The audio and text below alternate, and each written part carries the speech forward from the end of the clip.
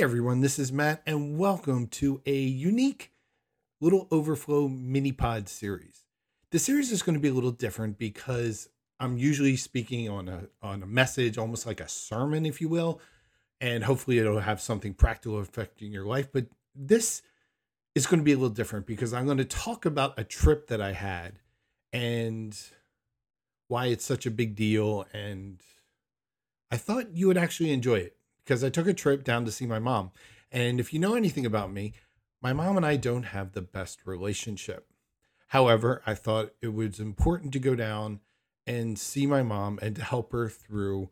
She's having this major heart procedure done. It was called TAVR. TAVR is where they put in through your femoral artery in your leg a artificial heart valve into your heart. It's a pretty big deal. And the alternative before this procedure was developed a little less than 20 years ago was open heart surgery. So this is a big deal. So usually my sister is the one who does all this stuff and takes care of all this stuff and visits my mom and helps her out. But my sister recently has told my mom that, well, I don't want to have any relationship with you whatsoever. And so it was up to me to pick up the slack, if you will. Now, before I get into the trip, a lot of things happened on this trip. In fact, it was probably the most memorable solo trip I've ever taken in my life. And I'm going to go through this with a bunch of podcasts to give you like everything that happened and my thoughts and stuff. But first, I want to talk to you about my relationship with my mom. My relationship with my mom is complicated at minimum. When I was 15, my parents got divorced, and the way they got divorced was very interesting. I had signed up for this preaching competition. Yes, they had a preaching competition for 15-year-old kids. Don't ask me why. I think it's one of the stupidest things I ever heard of looking back at it. Anyway, so I went on this preaching competition. I was in the finals, and I was invited to this week at summer camp. And so I went away for this week. And I got there and I was looking forward to having a fun week at camp. And I got pneumonia and I spent the entire camp in my bed in a bunk with a bunch of rowdy people. And I felt terrible. It was like 100 degrees. I had a fever. It was awful. And I don't remember much other than sweating really, really bad and really hoping. And it wasn't until about the last day there that my fever finally broke and I started to feel a little bit better. So I come home, I'm still sick as a dog. I come home, my mom picks me up, she takes me to the house, and I'm like, where's dad? And she's like, well, he's not here. I was like, well, where is he? When's he coming back? And she goes, well, we got divorced. What a way to tell your kids. What a way to do it. Worst parental move ever. It's like a TV show. Who gets divorced when their kid goes away? Who does that? Me and that messed me up. So I demanded to go to my dad's and we talked and he told me it was her idea and it was. She admitted everything. And ever since then, I thought my mom turned her back on the family because she basically said, well, I just can't get along with your father. He won't let me spend money. And that's really what it came down to. He won't let me have fun. So I'm going to have fun without him. That was the reason. Pretty lame. I get it, but it was lame. Now, if that's all that happened, that's not that big of a deal. Parents get divorced, but it really sent me into a tailspin. Now, my family life before that was nothing to write home about. It was terrible. I got beat a lot. I got yelled at. It was not a enjoyable home situation, but my sister and I made it the best. And it really brought my sister and I together because I was a snotty kid. And my sister put up with me because of the parents, and it was us against the world. I was a very gentle, caring kid. As soon as that happened, I became a very insensitive, no compassion person. I don't think I ever changed from that because it just ripped all compassion and love from me until I met my wife. So it was tough. And so for the next 3 years, I lived in my house. About a month into that, my mom hooked up with some guy in New Jersey at a bar, and she decided to live with him right away. I was like, okay. So I lived by myself in this house. You can imagine what a 15-year-old does when he has a 4-bedroom, beautiful house, to himself. We threw lots of parties. Well, let's just say the neighbors were very concerned, but they understood the situation and they never called the cops, and they actually protected me so many times that I couldn't believe it. And for the next 3 years, I was by myself. I raised myself. I worked 40 hours a week. I put food on the table. My dad would give money to my mom. I never saw a cent of it because she used it all. She was like, "Oh, let me buy groceries for you." And she would buy these like really expensive items. And I was like, "No, I need like staples." And she couldn't get it. And so I basically went to work, and it was great that I worked at a nice fancy restaurant. And so I was able to eat there most of the time. The chefs would cook me up something, and I ate pretty good. But I basically paid for myself and supported myself and did everything for myself from when I was 15 on. Then when I graduated high school, I went to graduation. My mom said, no, I got something going on. It turned out she was going on a dance that night and she didn't feel like coming home to my high school graduation. And I was really ticked off. And my dad was late to it. He comes in, and I'm walking down the hill. I still remember this to this day. And my dad looks at me and goes, "Oh, I can't believe you actually did it." I looked at him and I just walked away. I didn't say a word to him. He was late. That's all he had to say to me. I wanted nothing to do with my parents. Right around that time, I had watched The Godfather, part 1 and 2. And great movies. Love those movies. But one of those scenes is when the boss says to his brother, he goes, "I used to love you," or something. And he goes, "But now you're dead to me." And he actually kills his own brother. It was pretty bad.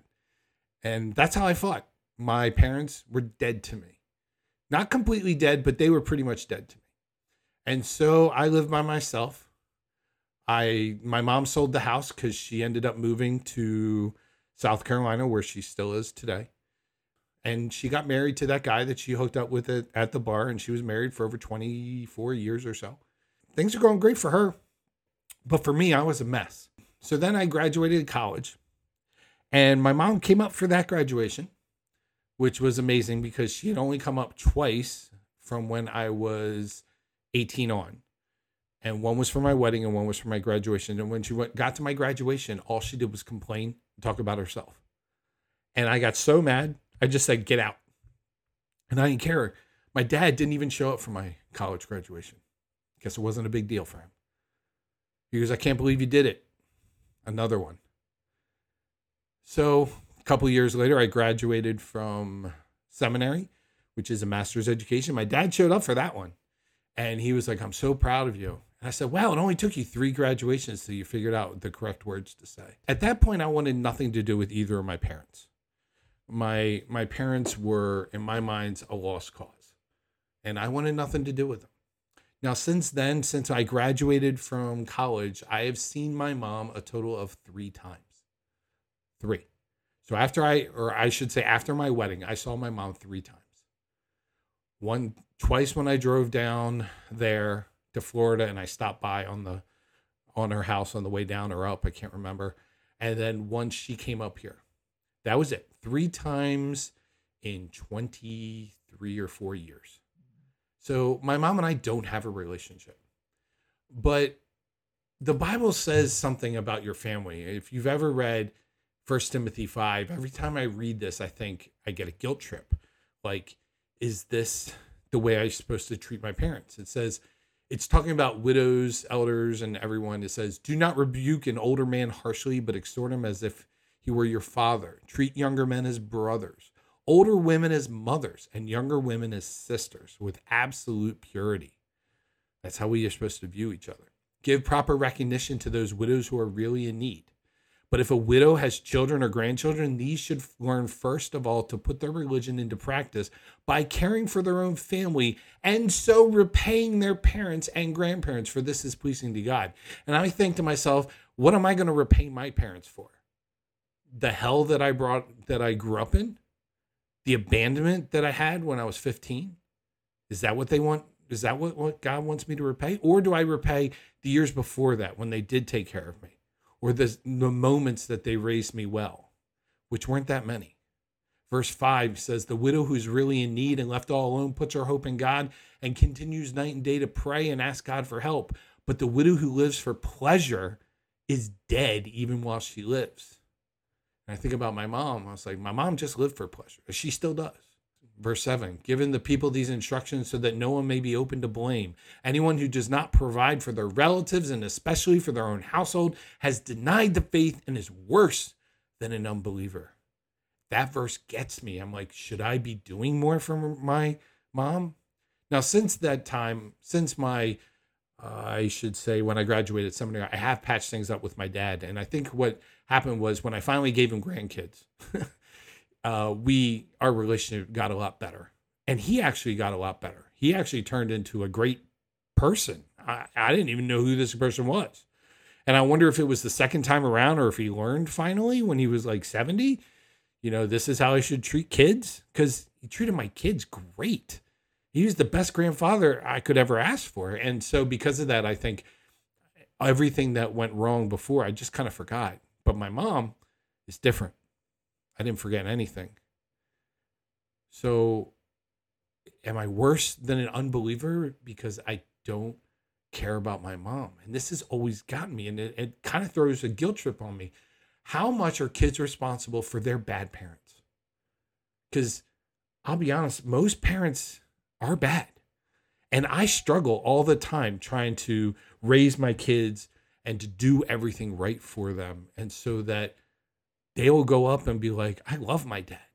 I love my mom. And we want them to be there, and we want to do everything for them. Because I do have some friends who have some amazing parents, but it seems to be in the minority. So are we supposed to be to care for them? What do I do with my mom who spends money all the time? I mean, she wastes it. The past 25 years, she's been married to a guy who he was retired when they met. Well, he worked a little bit. I think he worked for 1 to 2 years and then he retired. He had a great pension. She bled him dry. She took everything that poor man had. They had a house down in Myrtle Beach, beautiful house right on a golf course. They had to foreclose it because she couldn't stop her credit card spending. They then moved into a mobile home where she's still there to this day, which is not the nicest place to live. It's in the boonies. Instead of being on a golf course, they're out in the middle of the country with really cheap rent. And it's not a very nice place. Now, the people around are pretty nice, but it's not the nicest place to live. But I went down there, and I remember opening up the fridge, and there was no food in the fridge except for meals from the outside. So even now, after her husband passed away, who she bled dry, she has no money, but she still eats out all the time. She's living for pleasure. She doesn't cook meals. She just eats out. Do I provide for that? Do I give her money because she asked for it? What was a son to do? And these are the thoughts going into my head before I decided to go down there. My sister has had it. She has spent thousands of dollars every year, maybe close to tens of thousands, to support her in her bad habits. I don't know what to do. As a son, I'm supposed to take care of my mom, but I'm thinking, how long do I do this? She doesn't really fit to 1 Timothy 5. She's actually not really good. So I figured, you know what? I'm going to give it one last shot. I'm going to go down to Myrtle Beach this time. I'm going to accompany her to do this TAVR procedure. I'm going to be there for her because my sister said, I want nothing to do with you. And she's probably a mess. She's very nervous. I mean, this is literally heart surgery. And she's got no one else. She lost her husband during the pandemic, which is pretty bad. It's pretty bad to lose your husband, but it's even worse to lose them during the pandemic when you couldn't even have a funeral and you couldn't do anything. So I decided, I was like, you know what? I'm going to go down there. I'm going to be the perfect son and I will try my best. But she pushes all my buttons. And so this is the background I wanted to give you before I talk about each day. This trip was, let's just say it was one of a kind. And I'm just glad I'm back in one piece.